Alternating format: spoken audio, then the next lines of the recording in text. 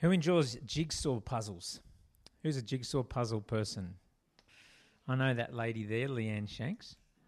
She's the master jigsaw puzzle person in our family. They're always fun, aren't they? Because it's this puzzle, clearly, that takes time to draw together. And you need to understand where you're heading with a jigsaw puzzle to see the big picture.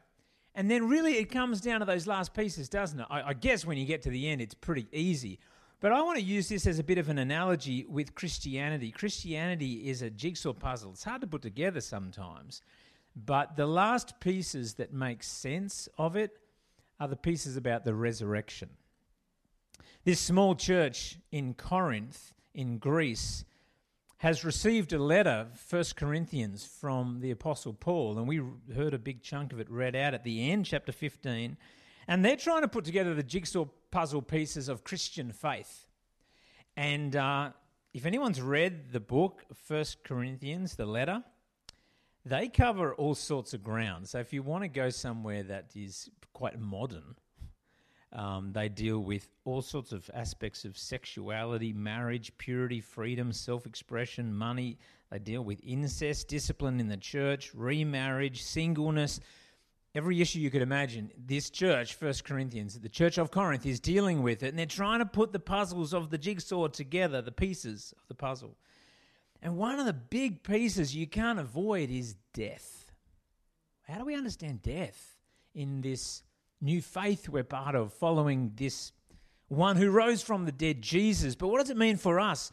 How do we understand it? How do we teach people that come into faith in Christ? And so Paul gives us this, and it's like the top shelf spot you'll find in the Bible about what happens after death. We all know that. This is it. This is the spot. You want to hang out here and go, wow, God, what am I meant to know to put the jigsaw puzzle together of my faith and the confidence that can come from knowing what happens through death because I'm in Christ? And the answer that we get in Corinthians about death is resurrection. That's the answer. Without it, we're stuffed, but with it, it's amazing. And I want to suggest three things that we get, at least, from Paul's chapter on the resurrection. It's the essential victory piece of the gospel puzzle. It's the victory piece. It's the essential credibility piece. And it's the essential hope piece. The victory, credibility, and hope. And I hope that makes sense as we work through it. So it's the essential victory piece of the gospel puzzle. Let me read to you from chapter 15, verse 1 to 8, so a little bit before where Josiah was reading. Now, brothers and sisters, I want to remind you of the gospel I preached to you, which you received and on which you have taken your stand. By this gospel you are saved, if you hold firmly to the word I preached to you. Otherwise, you have believed in vain. For what I received, this is Paul talking, what I received I passed on to you as first importance, that... And this is the most clear unpacking of the gospel really you'll find in the whole scriptures. This is what he said. I've passed on to you what is of first importance, that Christ died for our sins according to the scriptures, that he was buried, that he was raised on the third day according to the scriptures. That's the gospel. He died for us and he rose again. And that he appeared to Cephas, that's Peter, and then to the 12. After that, he appeared to more than 500 of the brothers and sisters at the same time. Did everyone get that? Appeared to 500 eyewitnesses. That's why it's really hard to deny the resurrection. There's heaps of people that were witnesses to it. 500 of the brothers and sisters at the same time, most of whom are still living. Why does he write that? Because this is being written in the time where people could debunk it. Like if there's 500 witnesses and you hear this, you go, show me a witness. Obviously, you say, show me a witness. I'll take you to the witness. I was one. Here's another couple of hundred. This is pretty good stuff, isn't it? This is why no one has been able to debunk the resurrection for 2,000 years, because it's true. 500 of the brothers and sisters at the same time, most of whom are still living, though some have fallen asleep. Don't miss that. What happens when you die? 1 Corinthians 15 says, we fall asleep in the Lord. Then he appeared to James, then to all the apostles, and last of all he appeared to me also, Paul, as to one abnormally born. If Jesus didn't rise from the dead, death wins. Anyone against that statement? If Jesus didn't rise from the dead, death wins. Have you noticed that death always wins? Death is the winner. You can have two nations go to war against each other, and at the end, one nation wins, and they come home and they cheer. But then at some point, you've got to count up how many people got killed in this battle. Oh, and then we start looking at the history going through from the victors. And that generation that won, they all die. Death always wins. You can flex your muscles and be a dictator, or pick any era of history. People like to flex their muscles and kill people. Take away life from others. Death tends to win, but Paul reminds us in this whole chapter that when Jesus walked the earth, he did some smack talking. He said, I'm going to take death down. Oh, that's a big deal. I'm going to do what no one else has done. Death won't be able to hold me on the ground in the battle. I'm going to rise from the dead. And Paul says that's what happened. Christ died for our sin. He lived a perfect life in our place. He gave his life as a ransom for us, as a fully satisfactory substitute for the punishment we all deserve, and then he rose from the grave. And then, this is the key that 1 Corinthians says. He's the prototype for us. Miraculously, his body was remade. The cells were brought back together in a renewed, improved way. Perishable turned into imperishable, mortal into immortality. This is what we are hoping for. And it's the victory piece, because without it, we don't win. Christ did not win, and we don't win. One of the challenges I think we have in the 21st century, when we live in an absolutely individualistic age, it's hard to not be that way. You can fall into the trap of thinking that your faith is based on primarily what God has done for you in here, what we might call a subjective reality. If you don't have a subjective experience of God's Spirit, of Christianity, good luck. You need something in here. But if that's all you've got is my own testimony, what separates you as a Christian from this person who says, I get the same from Buddha, or I get the same from a secular understanding of living? You know what I mean? What the resurrection does is that it gives us something that is beyond our own experience. That is absolute bedrock, objective truth. Christianity stands on this rock. Martin Luther in 1521, when he opposed what he believed to be heresy in the Catholic Church, he said, "Here I stand, I can do no other. God help me. Amen." I just want to encourage you on this Easter Sunday night, the thing we stand on is the resurrection from the dead of Jesus Christ. You can't sort of go, that's just another one of the truths of Christianity. No, it's the one. It's the one. If he doesn't conquer victoriously death, we don't either. But he did. And I want to encourage you to reflect on that, as I have been. Do I really believe that with everything? God became a man and he rose from the dead, and because he did, I'm going to rise from the dead. And that will change every decision I make on this earth, because this is not what I'm living for, even though it's very important. This life, this world I'm in, it's so important, but my destiny is to rise from the grave, a new creation with an imperishable body, to live for the glory of Jesus forever. I don't know, I keep reflecting. I just don't, sometimes I just don't know if I really believe it. I do. Don't sack me or anything, but it's hard to keep believing it. This is the truth. Jesus rose from the grave. It's going to help us if you can believe it. Because these Corinthians, they're dealing with some of the issues that we deal with. The pressure from the world to conform. What's the pressure that you're feeling? To lie a little bit at work, because that's what everyone does. You know, everyone just sort of shapes the truth.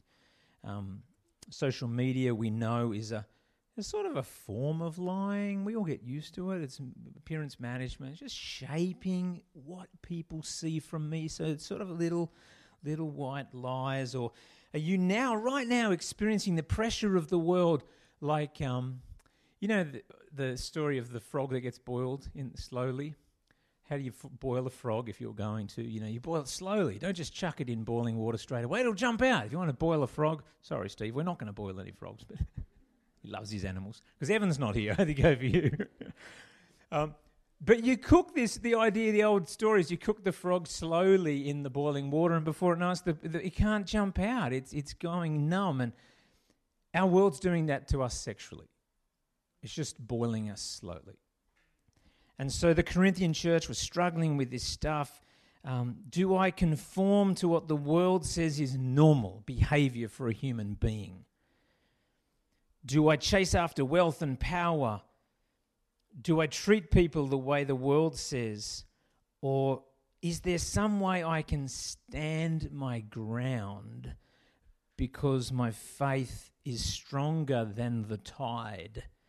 And I would say to you, if it's only subjective, a thought in here, like good luck. But if we lock ourselves onto this immovable rock that is Jesus Christ risen from the dead, there is a victory for us to get a hold of. And it takes time to allow that truth to get in our heart and mind so that I believe it. I'm going to stand in this victory. There's a victory over death. And I want to say to you in Jesus' name, there is the potential for victory over the power of sin, which comes from death. Amen? Because some of us go, maybe I could rise from the dead, but there's no way I could defeat this sin that I struggle with. You can. There is a victory available because the same Spirit that raised Christ from the dead is in us. And it's something for us to believe for and move towards by the grace of God. Victory. The resurrection is a victory piece in the gospel puzzle. It's also a credibility piece. Let me read from verse 12. If it is preached that Christ has been raised from the dead, how can some of you say that there is no resurrection of the dead? If there's no resurrection of the dead, then not even Christ has been raised. And if Christ has not been raised, our preaching is useless, and so is your faith. More than that, we are then found to be false witnesses about God, for we have testified about God that he raised Christ from the dead. But he did not raise him if in fact the dead are not raised. For if the dead are not raised, then Christ has not been raised either. And if Christ has not been raised, your faith is futile. You're still in your sins. Then those also who have fallen asleep in Christ are lost. If only for this life we have hope in Christ, we are to be pitied more than all others. I've been reflecting a lot about this lately, and it's interesting. There's conjecture about what happens in the intermediate state. What happens? You die. You either sleep in the memory of God, in the good memory of God. I'm sort of tending to move that way, to be honest. Some people call it soul sleep, but I just think it makes the most sense. Or you go to an intermediate state, paradise, away from the body at home with the Lord. That's what Paul says. I don't think this passage tends to sound like that. I think this passage tends to sound like we actually sleep and we will wake up into the resurrection.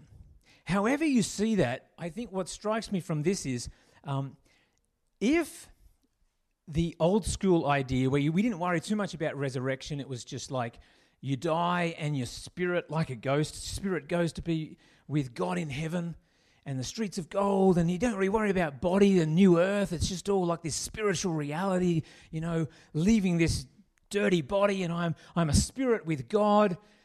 Paul is saying here, if that's all you've got in your faith, you're a fool, because that's not enough. You hearing this? We can't lose the resurrection, our resurrection, with new bodies like Jesus' body on a new earth. You can't lose that and see yourself as a disembodied soul floating around somewhere. Like, that's not biblical. Amen? But it's hung around for years, that idea. And if it's not adjusted with Scripture, you'll wander through life and think, oh, well, this is a spirit in me and it sort of goes somewhere. I don't really know. I just want to encourage you, let's just be rock solid in this belief. We are given in Christ a new body. And it matters because God never wanted to just do something for a soul that's separated from body. He made us really special and whole, and he gives us a new body just like Jesus was given a new body. Paul says if there's no resurrection, the whole story of the gospel loses credibility. Our preaching's useless. The apostles are liars. No resurrection, there's no adequate dealing with sin. We're still in our sin. I think even if you were in some spirit realm alone, he's saying it's not enough. And he says in verse 18, all the believers who have gone before are lost. There's no assurance of salvation. The big bully wins. So the credibility of our faith rests on the reality of the resurrection. I don't know if you've experienced this yet. Might be some of the older people can reflect in their life. But good mates of mine that we ministered together, one of the key reasons they ended up jumping ship, and like jumping ship's real, isn't it? Like it's happening right now all the time. People go, hey, I'm checking out of this faith thing. The ones that I've known that have had the strongest faith, they jump ship because they stopped believing he rose from the dead. Like this, when you lose this is a credibility loser.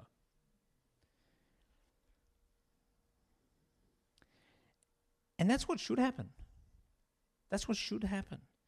If our faith is based in what the Bible teaches, the clincher is, did he rise from the dead or not? Not am I feeling him? Like that's one way, but I would say to you, if you stop following Jesus because you stopped feeling him, you never got it. I'm sorry, but you never got it in the first place. Christianity is based on this, one thing. Did Jesus die for our sin and rise from the grave, the only one? Did he rise from the grave? That's the thing. And Paul has the insight to say, if he doesn't rise from the grave, it's all pointless. I find that really weird. It's not credible, Paul says, to follow the ways of this guru teacher if he didn't rise from the grave and we don't rise from the grave. Think about that. As good Christians, would you follow the ways of Jesus anyway and be a good moral person? I would. I've argued plenty of times. I'd just follow him anyway. Don't you reckon? Anyone with me? It's a good life.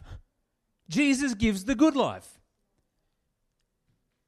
It's weird, isn't it, that Paul goes, that's not enough. Are you with me? Like that? I'm thinking the way Jesus teaches, if he's just a guru, I'd sign up for that. Serve others, give away your life, die a little to live a lot. Yeah, makes sense. It's a ring of truth about it. Paul says, yeah, you're living in a different era to me, mate. I'm getting beaten senseless for this stuff. I'm getting persecuted so hardcore, you can have this goody two-shoes life. You know what I mean? So the question to us is, have we embraced the reality of being a Christian enough to walk a path that looks cross-shaped and involves some persecution for our faith? Or is everything rosy for us? There's just a question there. He says the credibility of Christianity is based on the resurrection. I feel like the credibility of Christianity is more based on, does it work? Do I feel good when I follow it? I'm just putting it out there. Like I think there's a juxtaposition of cultures in different eras going on here. For us, it's like, as long as it works for me now, I'm happy. It's not what Scripture says. So, question. Let it hang around in your head and life. And are we living lives that are so committed to the reality of the resurrection, that if it's not true, we feel ripped off? That's what I'm asking you. Or are you just, we're just like, we're just holding back. Just holding back. I won't lose out too much.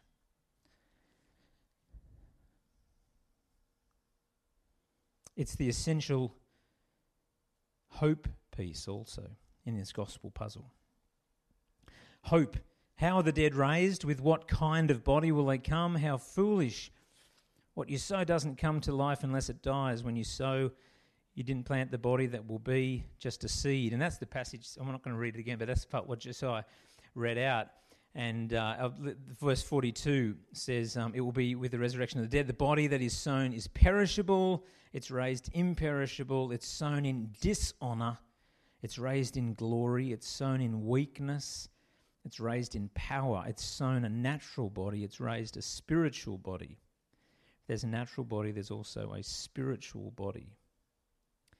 Hope's the most powerful emotion you can find. My understanding of it. Guy I spoke to who was a prisoner of war said, yeah, that's the most important thing when you're in Stalag 13, in a prisoner of war camp for 4 years. If you don't have hope, you die really quick. So hope is an enormously powerful thing to help us go through the tough stuff. And Paul is writing to a group of people in Corinth who haven't yet experienced what a lot of the Christians have been through. Some of the Christians have been torn apart by wild animals. They haven't in Corinth yet. So he's sort of priming them to know that there could be some suffering coming, and you need to know where your hope is going to be found. So the question, he says, how do we get this new body? Well, we need to die first. The seed is planted in the ground, and then miraculously it comes to life. So for us, if we just take what the teaching is telling us, so we're going to die in Christ with an old, broken down, degenerated body. And at some stage, either we go to paradise and we're conscious, or we wake up with the trumpet sound into the resurrection, and those who have faith in Christ are given brand new bodies. Does it look like the one you've got now?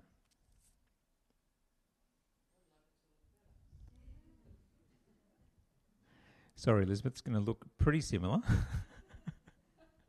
Because how do we know that? We've talked about this before. Because Jesus is our model, right? Jesus is our model. Did they know what Jesus looked like? Yeah, of course they did. I mean, it's Jesus. Did he have holes in his hand? Yeah, he did. In his side? Yeah, he did. I'm not sure that means we're going to all have our scars. Who knows? But we'll have beautiful, redeemed bodies. But I think that's an amazing piece for us to accept who we are when we look in the mirror. We were amazingly formed by the hand of God in our mother's womb. Really, that's what the Bible says. And when we die and are raised again by faith in Christ, we're going to look something like we look. And that's okay. But we're going to be perfect. What happens for people who have been cremated?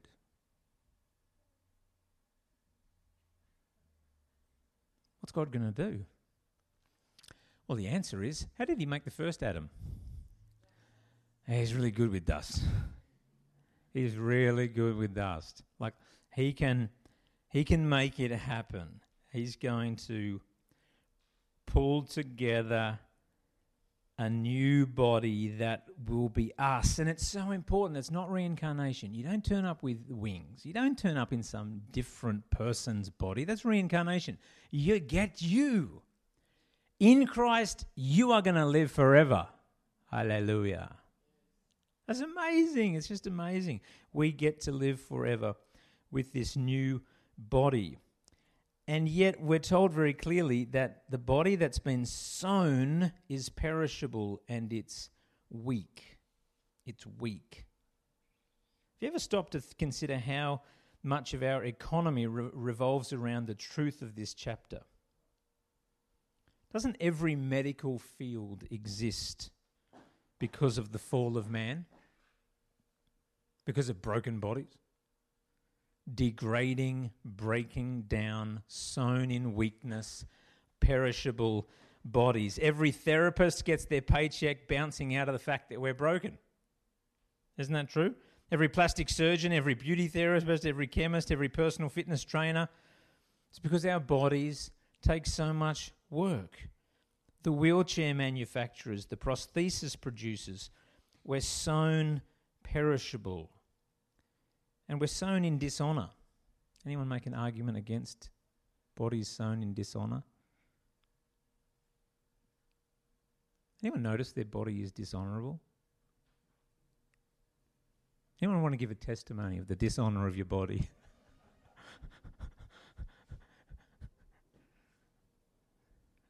I will.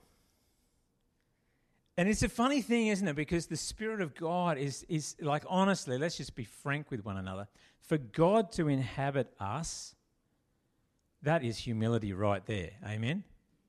Like I don't know how he does it, but if he's hanging around with us all the time, not just like when we've finished putting on our faces, like we're getting all ready, he's like, I was with you before. I was with you in everything. When I first met Leanne, we just started going, I'm talking about dishonourable bodies. We're both teenagers at the time, and we're around at my friend's house, who was Leanne's cousin. And they had this really old dog named Trixie. And so we're all there in the lounge room, and anyway, Trixie was sitting under the couch, and we were all watching TV. I think we literally just started going out. So Leanne's like 16 at the time. And I'm talking to the men here because I know women don't do this at all. But the men, sometimes we have wind. Sometimes we have a movement in our bodies, this dishonourable body that is it requires some just nitrogenous release. And so I thought, look, if I can be silent in this, no one's going to hear it, and maybe there's a chance. I just roll the dice. I've got to let this go. Silent, like it's a big risk, isn't it? Because silent could be terrible. Silent could be just insipid. I mean, another word. It's not going to do much anyway. So I just let this go, and I thought, I think I've got away with it. And then, of course, the true glory of my dishonour was just released and manifest in the room. Everyone's just going, and Leanne, bless her heart, she did not know. She didn't know. She would have known now, 30 years on. But she said, Trixie, you dirty dog, get out. And, of course, I jumped on the bandwagon. I said, you evil beast, get out of here, Trixie. Which is what you do. If you've got a dog around, you can always blame it. But the funniest thing was, actually, it honestly took me about 10 years to own up. And Leanne still did have a little... It is the truth. Our bodies are like genuinely dishonourable, perishable. I'm sort of making a point to say it's a really amazing thing to think the effects of sin on our bodies gets transformed through faith in Christ and through death. Not many of us want to go to death. We're all a bit, whoa, we don't want to talk about it, we want to go there. But if you're in Christ and you die, for the person that dies, it's only good, amen? It's only good. Like in his presence is fullness of joy. What that looks like, we don't quite know. I think the strongest thing in Scripture is it's a good sleep and we'll wake up into the resurrection. This is what the Apostle Paul says in verse 50, I declare to you, brothers and sisters, that flesh and blood cannot inherit the kingdom of God, nor does the perishable inherit the imperishable. Listen, I tell you a mystery. We'll not all sleep, but we'll all be changed. In a flash, in a twinkling of an eye at the last trumpet, for the trumpet will sound, the dead will be raised imperishable and will be changed. For the perishable must clothe itself with the imperishable, and the mortal with immortality. I will put it to you, you do not have an immortal soul, even though theology will tell you it. That is telling me right there, Immortality is the gift of God through faith in Christ. A raised, resurrected body from the dead. You get to live forever. And if you don't get that gift, you won't, because sin kills people. But anyway, we're given immortal flesh. When the perishable has been clothed with the imperishable and the mortal with immortality, then the saying that is written will come true. Death has been swallowed up in victory. Hallelujah. Hey, like, isn't that just the most amazing moment to look forward to? Death that always wins. Death that's the bully. Death is like, you can't take me on. God through Christ is saying, no, I'm going to defeat what sin produced. Death. Death has been swallowed up in victory. What an amazing day that will be for those that in this life have suffered with a body that was pretty hard to deal with. Like, isn't that just the most amazing thought? To be released from the limitations of this life in an instance, not as an evolutionary process, not through medicine. Might be next year, could be in 1,000 years, we don't know, but it's going to be at the command of God. Jesus Christ will return to the earth and the whole place is going to get transformed. I am not unaware that this sounds like gobbledygook. If you're just getting a bit tired tonight, right now, what I'm saying is, these are the most important words you'll ever hear in your life. They are. That what we do in this world is affecting eternity, and we have to get that right. We have to live in the grace of Jesus so that we get, as Ephesians says, sealed by the Holy Spirit. So when we rest in the dust, the Spirit of God at the end will see, like the blood on the doorpost. They have been sealed in the Holy Spirit, new body to eternal life for them. Sealed with a guarantee of our inheritance on that day, the day of judgment. That's what our faith is in. We have to be marinated in this stuff, guys. If you don't read your Bible, if you never come back and read this, you will be just swamped by the world that says, no, this stuff isn't true. But it is true. The devil wants to kill, steal, and destroy and lead us astray. Remember, Paul said, I'm so scared that you have been deceived as Eve was by the cunning of the evil one. Don't get deceived to think that there's not a reckoning, that this stuff's not real. It is. We have to live with this right here in front of our eyes in all the decisions that we make. Where, O death, is your victory, Paul says. Where, O death, is your sting? What is the sting? The sting of death is sin, and the power of sin is the law. But thanks be to God, He gives us the victory. How?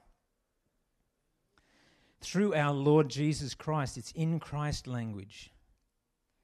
Therefore, my dear brothers and sisters, stand firm, let nothing move you. Always give yourself fully to the work of the Lord, because you know that your labour in the Lord is not in vain.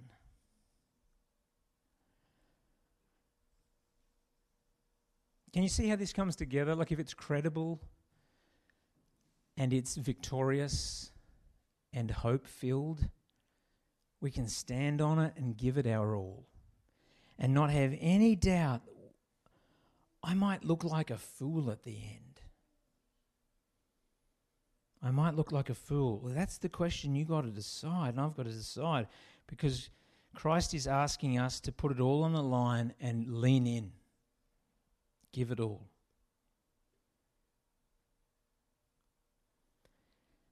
Immovable by the grace of God. Victory, credibility, hope. I was a youth pastor at Chester Hill years ago, and we had this song that we used to do as like a call and response, and it was great. They learnt this so well. I won't do it now, but you say it after me. Therefore, my dear brothers, you do it like you're walking, soldiers thing, Someone lead us, you know what I mean? Da da da da da dum. Yeah. Therefore, my dear brothers, stand firm. Let nothing move you. Always give yourself fully to the work of the Lord. For you know that your labor in the Lord is not in vain. Let's pray. The band's going to come up and we're going to worship the Lord together. Lord God, we give you all the worship that is the truth. We can stand firm as brothers and sisters in the reality of the resurrection. Gives us credibility, gives us hope, gives us victory, and it's all found in Christ. Lord Jesus, may you do a work that is special in the hearts of your people here tonight, we ask. We're open. Would you fill us anew with your Holy Spirit? Lead us on, call us upwards and outwards. Help us to look inward. Oh, would you put a smile on our face, a joy unspeakable, for we are receiving the goal of our faith, the salvation of our souls, with a hope of a completely new body on a new earth, to the glory of Jesus. Let's sing together.